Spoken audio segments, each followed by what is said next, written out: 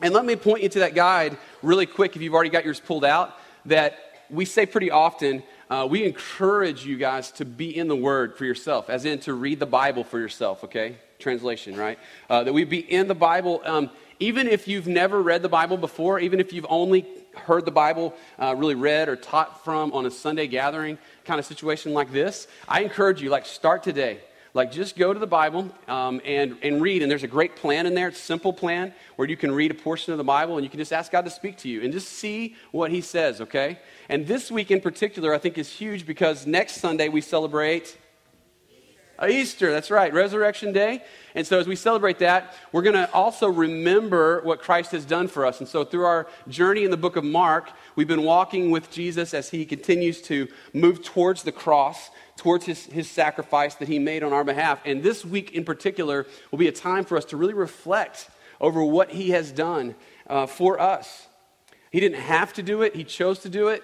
And if you're like me, I'm just in awe of that because I realize I don't deserve anything that he has given me. And the thought that he would die for me is just overwhelming. And so this week, I hope that will be fresh in my heart and hopefully in your heart, even as we read through the book of Mark and we remember. And we just take time to slow down and to say, God, help me to not just know this intellectually, but to really believe in my heart that you did this for me. And to reflect on some of the details of the story as he was mocked and spit on and beaten and a crown of thorns was placed on his head and then ultimately nails driven into his hands and his feet. Why? So that we could have life. So we could have life. That's the God that we serve. That's the Jesus that we preach and we proclaim. And so I'm excited about doing that this morning even. So as you guys are in Mark chapter 11, before we get to that, I want to tell you a few stories, okay? I could tell you a lot of stories about conversations that I've had with people over the last few years, even since I've moved to South Austin, about spiritual things, about church, about God, about Jesus, about the Bible. I've learned that if I pray when I get up in the morning and I say, God, would you just give me opportunities to talk to people about spiritual things, I find that it happens. That every day somebody crosses my path at least once, if not twice or 3 times or 4 times. I know it sounds crazy, and somehow we end up in a spiritual conversation. Now, I can play the pastor card, because when they ask me what I do, right, then I can kind of go, oh yeah, this is what I do, and I can start to use that to get to the spiritual stuff. But even without that, I find that if I will just be open, God will give me an opportunity to talk to people about the gospel and about Jesus. And I continue to find that there's so much confusion around what we really believe as Christians, okay? And so just 3 stories from the last 7 days in my life. The first one, when we were in Mexico last week, we had several conversations as we would walk the streets. And I'm talking real poverty, just these little narrow streets between homes that have just sort of piecemealed together. And as you're walking, just praying, okay, God, give us an opportunity. And the difference between the United States and Mexico is that when you go to their door, they actually welcome you. It's not like you can hear them running around in there don't answer it, There's not a no solicitor badge on every door, sign on every door. When you go to a home in Mexico, they say, oh, come on in, come eat some of my food, come hang out with my family. You're like, wow, you have hardly anything and you're so hospitable. It's like a lost art in our world, right? We're so skeptical and cynical of people. So we met this lady the second day we were there walking around, and we had a team of 5 of us, and we had just prayed, God, would you open up our eyes to see what you want us to see and just to have a conversation with someone you want us to have a conversation with. I won't get into all the details of that, but I can tell you pretty quickly, we were able to assess that what she had done over the course of her life is she had grown up exposed to the religious version of Christianity, where morality was kind of the highest goal. Being a good person was kind of the end that they were shooting for. So what happened as we had this conversation is we started talking about Jesus and about the need to have Jesus forgive our sins, and she's like, yes, I get that, but what about how I perform from day to day? What about how I obey him? What happens when I disobey him? And to the point where she literally said, look, I love what you're saying about Jesus, but I don't want to be a Christian, because if I'm a Christian and then I screw up and I blow it, then I'm just going to feel like a failure. So for me, it's probably easier just not even to go there. And if I had to guess, there's probably some of you in this room today who feel that way. Now, beautiful story here is that over the course of an hour, it was a lengthy conversation through translators and working back and forth, and I had a translator with me who had this gift of gab, and so I would say like one sentence, and then she would say like 8, and so it's like it took us a long time to talk. But through an hour-long conversation, she finally came to the place where she said, look, I don't really know how to get my brain around what you're saying, but there's something that's just calling me to just surrender. And I said, that's the Holy Spirit. That's what the Holy Spirit does. And she said, I said, do you want to just pray and just say, Jesus, I can't figure this out, but I'll receive you into my life? And she said, yes. And she did. And I can tell you right now, the beauty of what happens when somebody's eyes light up for the first time. The change of the face, the change of the countenance, when all of a sudden the burden of feeling like I cannot be good enough is lifted. And there was just like light. And like she could see visibly like God was bringing salvation to her. Now we're in America where we just don't see a lot of that stuff. And it's around us, but we just are so inoculated to Christianity sometimes. We just miss it. But it's just beautiful to see salvation come to someone who knew all of the elements of the gospel, but was unable to receive them until that moment. For whatever reason, the Holy Spirit said, come and receive, and she did. It changed her. So that was one story. Beat down, weighed down by the thought of trying to be good enough. The second story I want to share with you is one of a guy on the plane with us on the plane ride home. He was from Ohio, was going to Ohio State University. His family originally from India, and his mom moved over with him and his sister and was raising him here in the States. And I don't really know all of her background, but basically her approach in parenting regarding religion was, hey, I'm just going to raise my children exposed to everything and then let them make a choice. She kind of has drifted towards being a Sikh, which is an interesting mystical type of religion that you might find in the Middle Eastern world. And so she's kind of moved that direction. Well, he had gone from the time he was younger to mosques, to Buddhist temples, to different contexts where they were worshiping gods, different types of gods, even some things where he was around Hindus. And then every Christmas, his mom would say, hey, we're going to go to the Christian church and just kind of experience that. And at the end of his experience of growing up in that context, he decided that religion wasn't for him.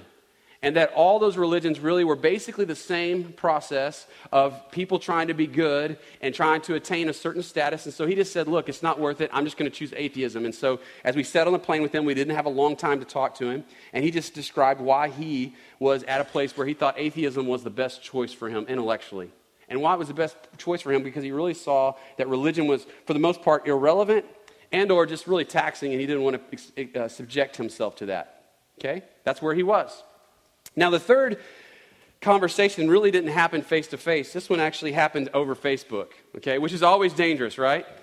Don't have any like legitimate, serious conversations over Facebook. It's just very difficult. Just like I say, don't have any kind of conflict over text. Not good.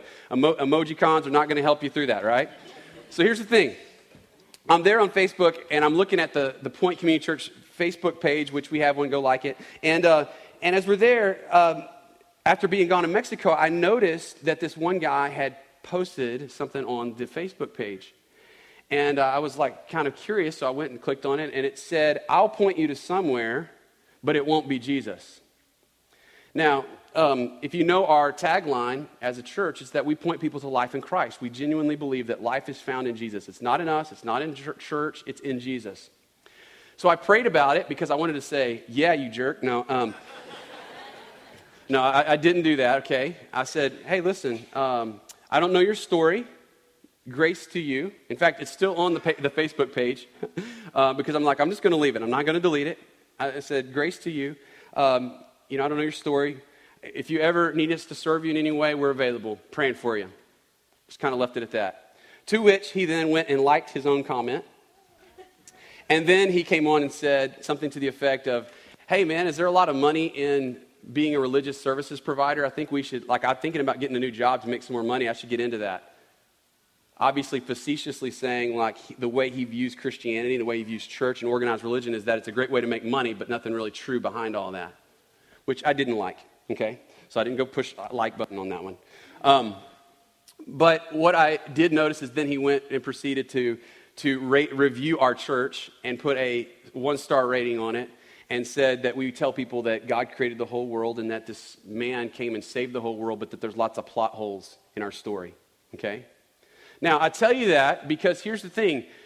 The third camp, not the first one of people that are just beat down by seeing Christianity as just morality and rules, or the second story of Ark, the Indian young man who basically believed that, atheism is the better option because it's just religion's irrelevant and Christianity is just another religion, to this man who was truly angry and bitter and frustrated. I don't know his story, but I've been praying for him all week because my heart has just ached for him that he believes that that's all we're about, right?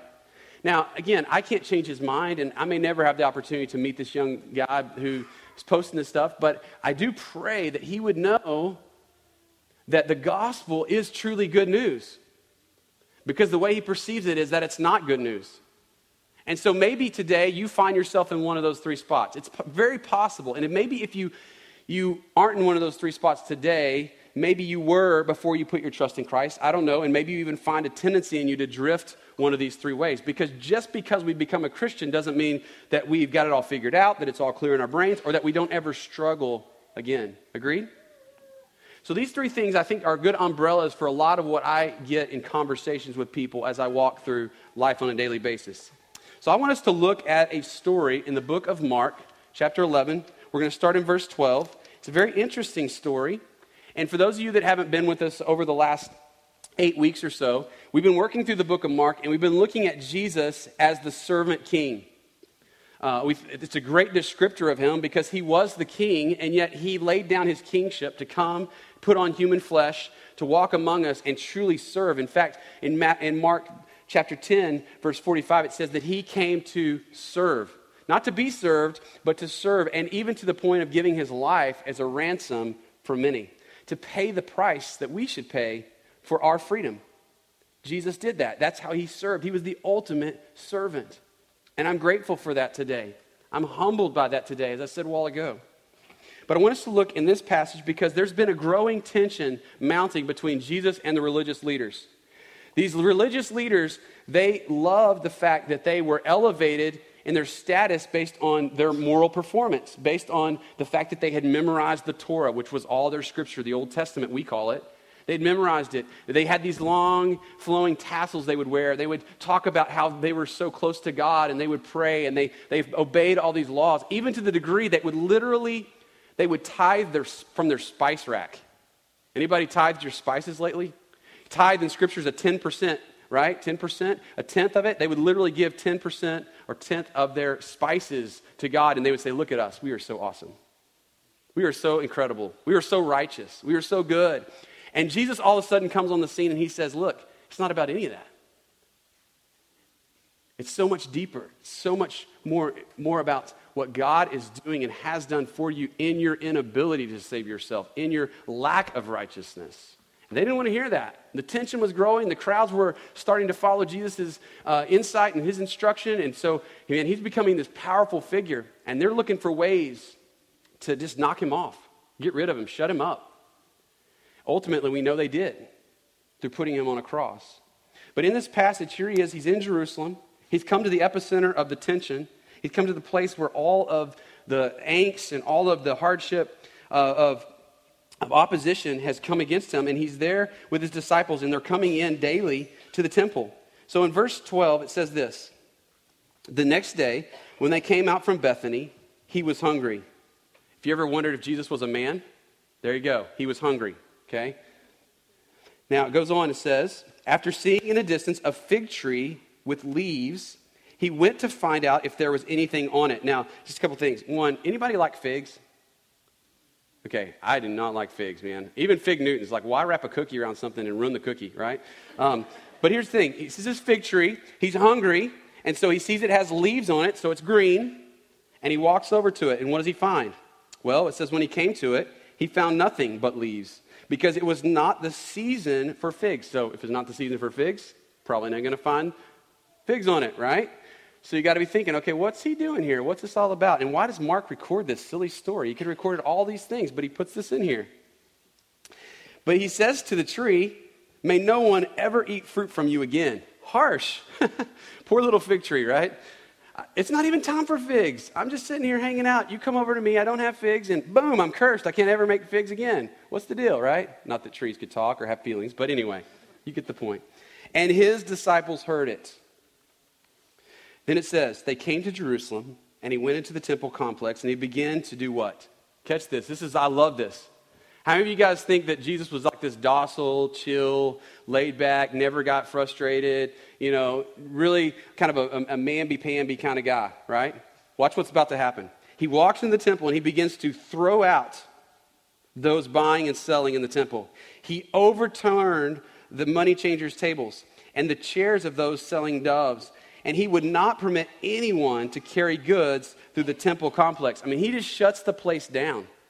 All this stuff's going on. All this religious activity is going on. They're selling these sacrifices. They're doing it. They're like, apparently, from what we understand about the context, they've hiked up the price to these ridiculous rates so that they're just making money off these people coming to get these sacrifices in the temple. They're even exchanging money where they had Roman money and they needed to exchange it to Jewish money in order to get the sacrifices, so they couldn't buy it with that Roman money, right? And so just like we see in Mexico or any other place when you go in the world, there's an exchange rate, and then there's the exchange rate you can get from different people because they tag on their amount to make money off of it. You know what I'm talking about? This is going on in the temple, right? And Jesus, he just starts throwing stuff over. He just like comes in and crashes the party, and he's like, enough of this garbage. You guys have turned this place into what? He says it calls it a den of thieves. He says, is it not written, my house will be called a house of prayer for all nations, but you have made it into a den of thieves, which is also interesting considering that a few days from this point, Jesus is going to be hung on a cross between two thieves, right? He's going to be the one called out and treated like a thief. And he's saying, no, you guys are the thieves. You're the ones that are swindlers. You're the ones that are taking God's house and turning it into this place of business for your own benefit and gain when it's all about God. Ultimately, even there he says it's a house of prayer. What is the goal of prayer? Is the goal of prayer so that we can be religious? Is the goal of prayer really ultimately about what we do for God? Or is the goal of prayer to connect with God? It's to connect with God, isn't it? It's to hear from God. It's for us to come to him and to lay ourselves before him humbly, not pridefully and arrogantly like, say, God, here's our sacrifice. Here's us in all of our glory. It's actually, we see in another parable where Jesus talks about the hypocrite, the righteous man who stands up and he says, oh, I'm so glad I'm not like everyone else.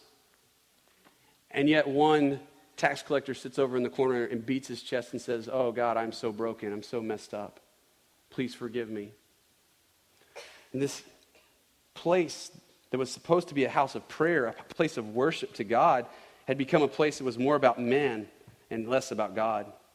And it says then in verse 18, then the chief priests and scribes, they heard it, and they started looking for a way to destroy him, for they were afraid of him. Of course they were afraid of him. I mean, people were like, yeah, go Jesus, right? Now, it's crazy that these people who were saying, go Jesus, and were all excited and fired up that he's kicking out the scribes and Pharisees and all these swindlers, are the same people that not too long from this point are going to be screaming out, crucify him, which is a reminder of how quickly our hearts can change and the danger of our hearts.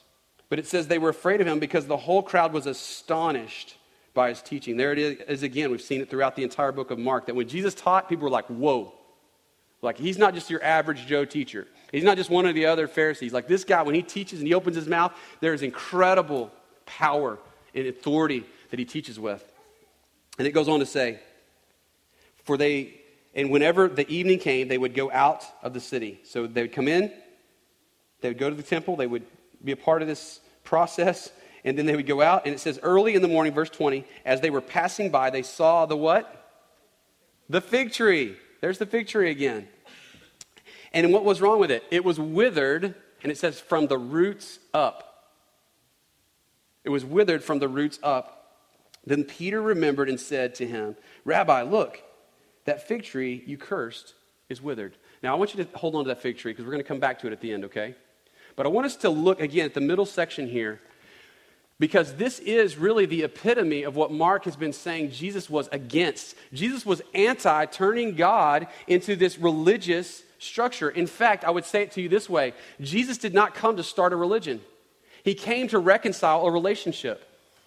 And every single one of us in this room need to understand today that Jesus is not about a religion. He is about a relationship. He is about redeeming mankind in our brokenness. He's about restoring the gap that's between us that started way back in the garden with Adam and Eve.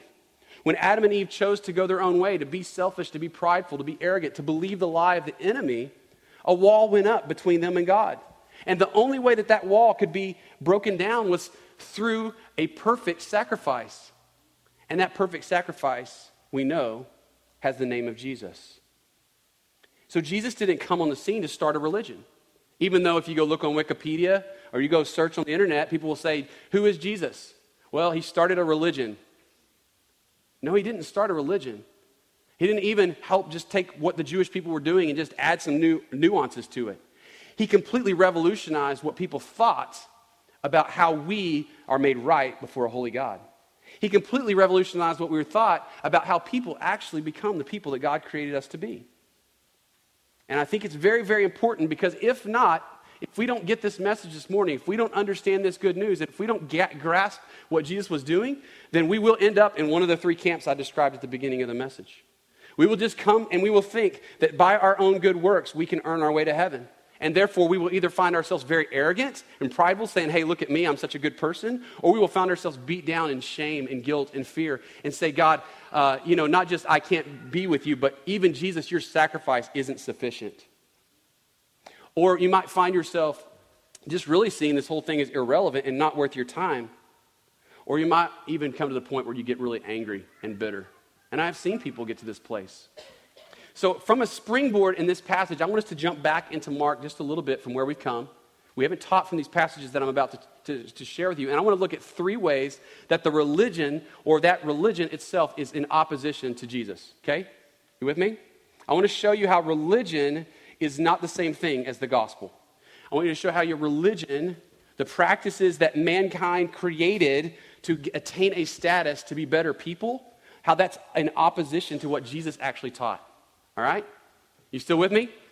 Now, I want to make this caveat. When I use the word religion, I want you to understand that I'm not talking about the fact that we should abandon all of our traditions or all that God has been doing in his people, the church. I'm not talking about the fact that we should stop gathering together on Sundays or stop doing practices like praying together and worshiping and teaching. That's not what I'm talking about. I'm talking about the man-made systems, which, by the way, these things can become that, through which we try to attain right status with God. Okay? So, just want to make sure that I'm clear as we get into this. So, religion. First thing is this. Religion is primarily about condemnation. Christ showed compassion. Religion is primarily about condemnation, but Christ showed compassion. There's a story in Mark chapter 2. And in that story, you don't have to turn there, but I encourage you even this week, go back and read it. We didn't teach on it as we were going through these passages in Mark.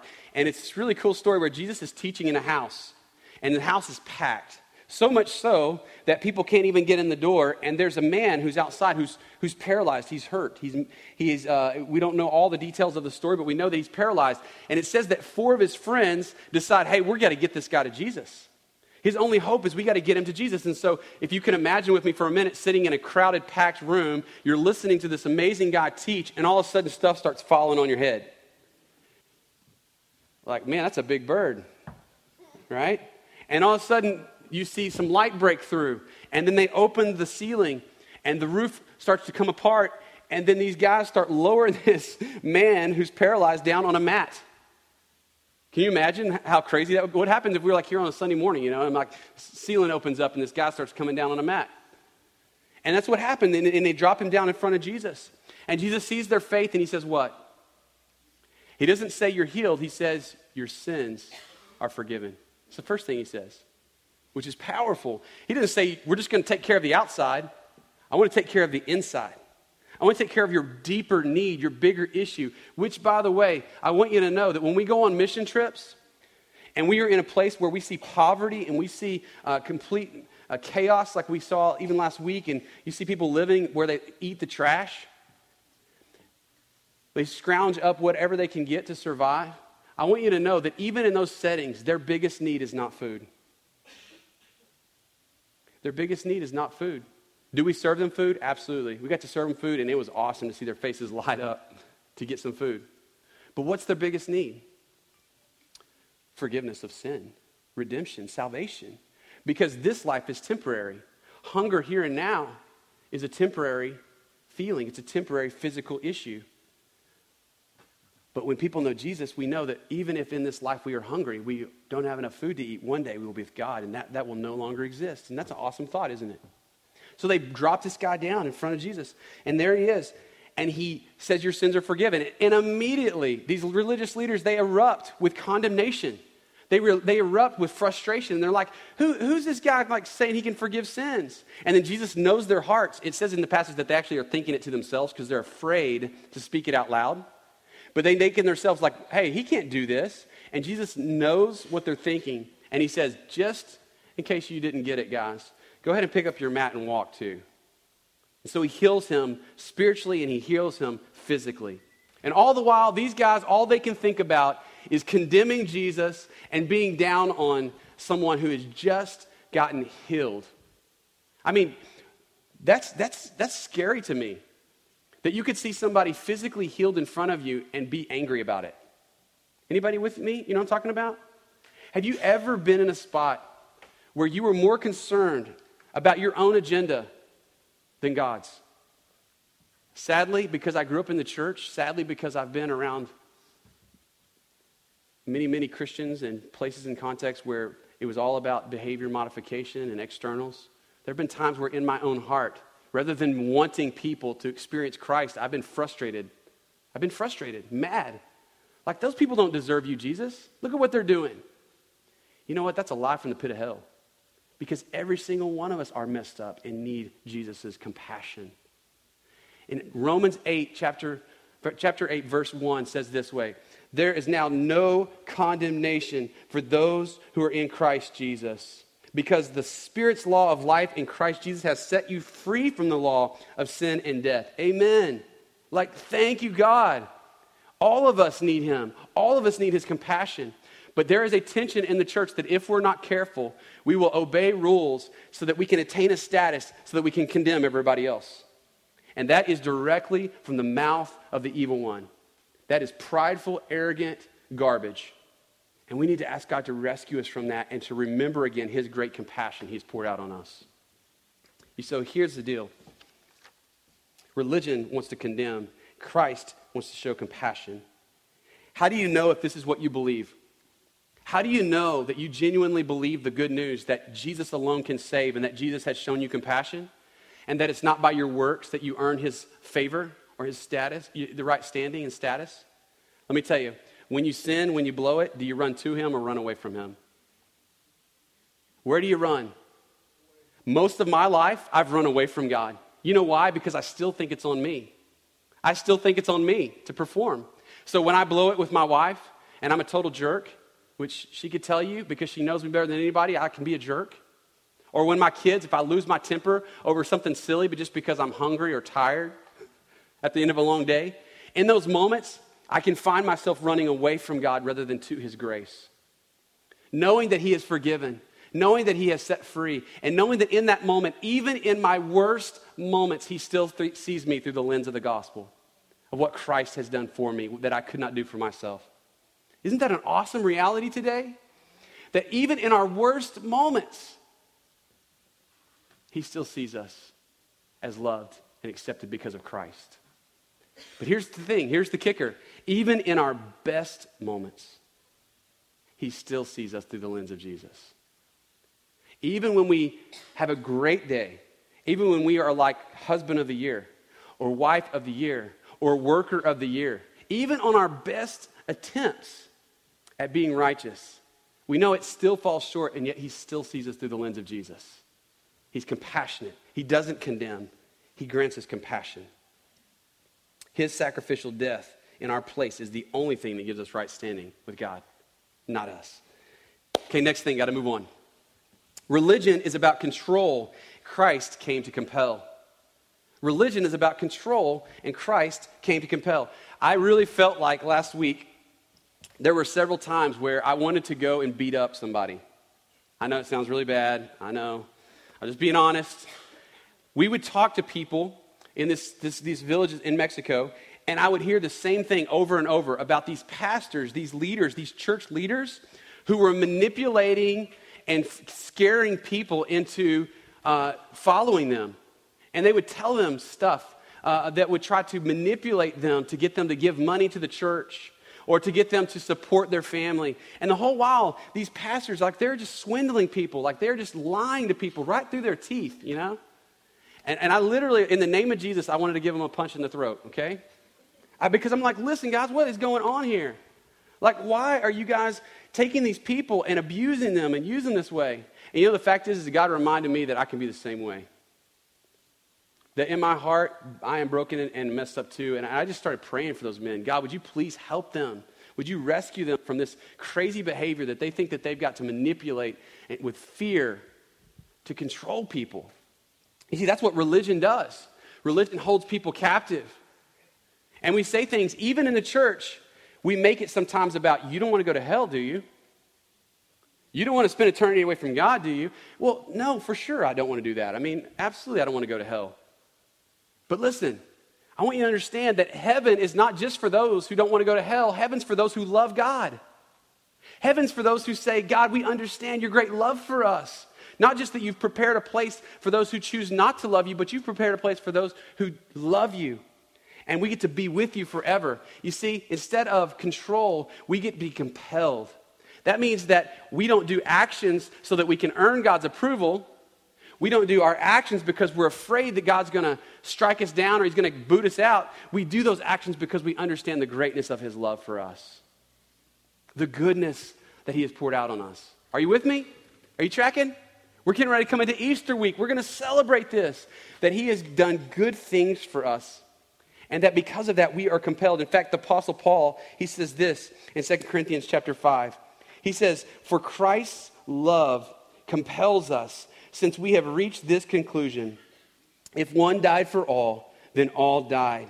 And he died for all, so that those who live should no longer live for themselves, but for the one who died for them and was raised. You know why I want to tell my neighbors about Jesus? Because if I don't, Jesus is going to smack me down. Right? Are you guys with me?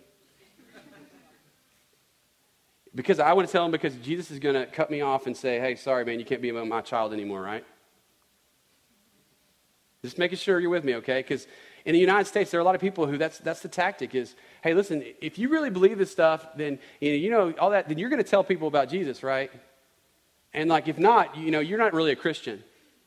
Listen, the reason I want to tell people about Jesus is because he loves me. And I'm convinced in my heart that he loves me. That he has been good to me beyond what I deserve. And I want people to know that. I want people to hear that message. I want people to see that lived out in my life, in my words, in my actions. And here's the thing. For those who think that using the law or using hell or using whatever to try to control people, to use that to manipulate people, it is a bad, bad motivator. Isn't it? It's a bad motivator. Because ultimately, again, it's all about us. It's all about what we do. It's all about our performance. And that's not the gospel. That is not the good news of Jesus. He came so that we could see what he has done. He has fulfilled what we could not do. And not only that, but grace-driven effort that comes in our lives that's fully motivated by the grace that God has shown us. Man, it is a powerful, powerful motivator. In fact, the person who understands the gospel, they realize that as a new creation, our nature is in opposition. It's in opposition to sin now. We don't want to sin any longer because we realize that Christ died for our sin. We realize that that sin messes up our lives, that it just brings pain and suffering, and that Christ brings life. And that motivates us to want to change, to be set free. Our eyes aren't on us, they're on Christ. And that changes everything. And real obedience is a result of love. It's a result of love, God's love for us and our reciprocal love for him. I'm thankful for that today. Finally, this. Religion leads us to rely on ourselves, and Christ calls us to rest in his work. Anybody tired? Physically, maybe you're tired today. Anybody tired of trying to be a good person? Anybody tired of trying to measure up, trying to figure it out and like be good enough for God to love you, or maybe even to meet your own standards? Because let's be honest, we're our worst critic. Even people who arrogantly sometimes on the surface level act like we've got it together, internally, when we're all alone, we hate ourselves. I know it sounds strong, but I know people who genuinely, they don't like themselves because they feel like I'm a screw up. I can never make it. You know, religion leads us to rely more and more on ourselves, but Christ calls us to rest in his work. At its very core, religion is man-centered. The gospel is Christ-centered. Religion's about what we do to justify ourselves or be made righteous, but Christ's work on the cross tells us that that's an impossible task, that only he can do it. Only he can rescue us so that we can be saved. Religion says do, and God says it's done. It says it's done. Chapter 3 in Romans, verse 23 says it this way. For all have sinned and fallen short of the glory of God. We all stop there. I've quoted that scripture for years. We all stop. For all have sinned and fallen short of the glory of God. Okay, we're all sinners. Okay? If square one in the gospel, we have to understand that we are sinful. We are broken. That we rebel against God, that we are selfish, that we are prideful, that if we had our choice, we would choose our way over God's way. But then he goes on to say, but they are justified, made right with God, okay, freely by his grace through the redemption that is in Christ Jesus. It doesn't say through our works, it says through the redemption that is in Christ Jesus. Listen, many of us are experts at religiosity because somehow we've bought into the idea of it's Jesus plus works. It's Jesus plus I got to be a good person. That's how we get God's approval. That's how we get to heaven. I want you to know it's Jesus alone.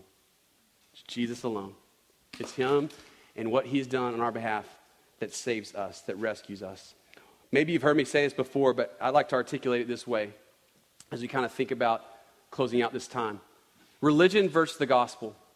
Religion says that if you could take all of the religions, the organized religions in the world, and you could kind of articulate that we're all at the bottom of this mountain and we're trying to climb our way up, right? We're trying to climb our way up through good works. Maybe it means going to a church gathering. Maybe it means taking communion. Maybe it means singing some worship songs. Maybe it means going on a mission trip. Maybe it means going on a pilgrimage, like when I was over in Indonesia. Many people will go. They go to Mecca for the Islamic world. They have these different acts of things that service or different things that they would do to try to earn their way up the mountain, to climb up the mountain, right?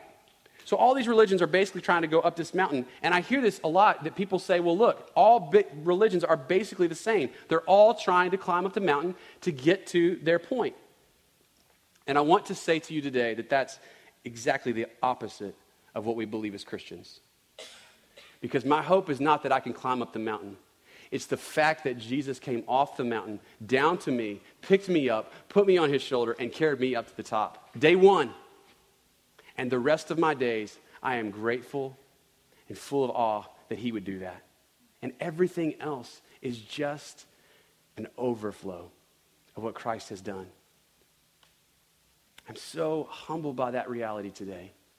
That's what the Bible teaches. That's what it says. And people will use this book to fear people into following God, to being a part of their church, to giving money, to being a good dad, to being a good parent. You know the greatest motivator, again, is the love of Christ, that he would come down off the mountain, pick us up, and carry us up when we could not do it on our own. I said at the beginning, as we were reading through the text, that it's a little odd that they included this story of the fig tree. Anybody else think it was a little bit weird? He's like, fig tree, and then the temple, he cleanses it, throws everybody's stuff over, which I love. I love seeing Jesus like that, going at it. And then he comes back to this fig tree again. And you got to ask the question, like, why? Well, let me just tell you, I think what Mark is doing is he's giving us a visual. He's saying to the people of Israel, listen, you guys have decided that in and of yourself you can do it. You're this fig tree. You look the part. But you have no fruit. You have no fruit of true salvation because it's all about the externals. Your root is not rooted in Christ. It's not in God. It's not faith in him. Your faith is in yourself.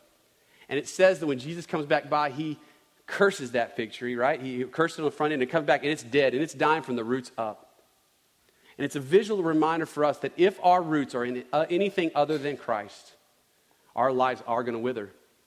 We might look the part, we might come to church and do the church thing, we might be a good person, but at the end of the day, the only thing that will last is the fruit of true salvation, which is putting my hope, my life, my trust into Jesus Christ. He alone is sufficient. And the beautiful thing is that's a gift, not something I can earn. It's a gift I receive by faith. So today, I don't know your story. I don't know how long you've been in church or haven't been in church, but that's the story. That's the message of the gospel. That is the good news, that we are not just another religion trying to earn our way to God or to some sort of status, but Christ is sufficient to make us into who God designed us to be. That he didn't come to start a religion, he came to reconcile a relationship. That God didn't come to make bad people better, he came to make dead people alive. That's what Jesus has done. That's a big difference, isn't it? And I'm thankful today for that as we go into Easter week. Let's pray.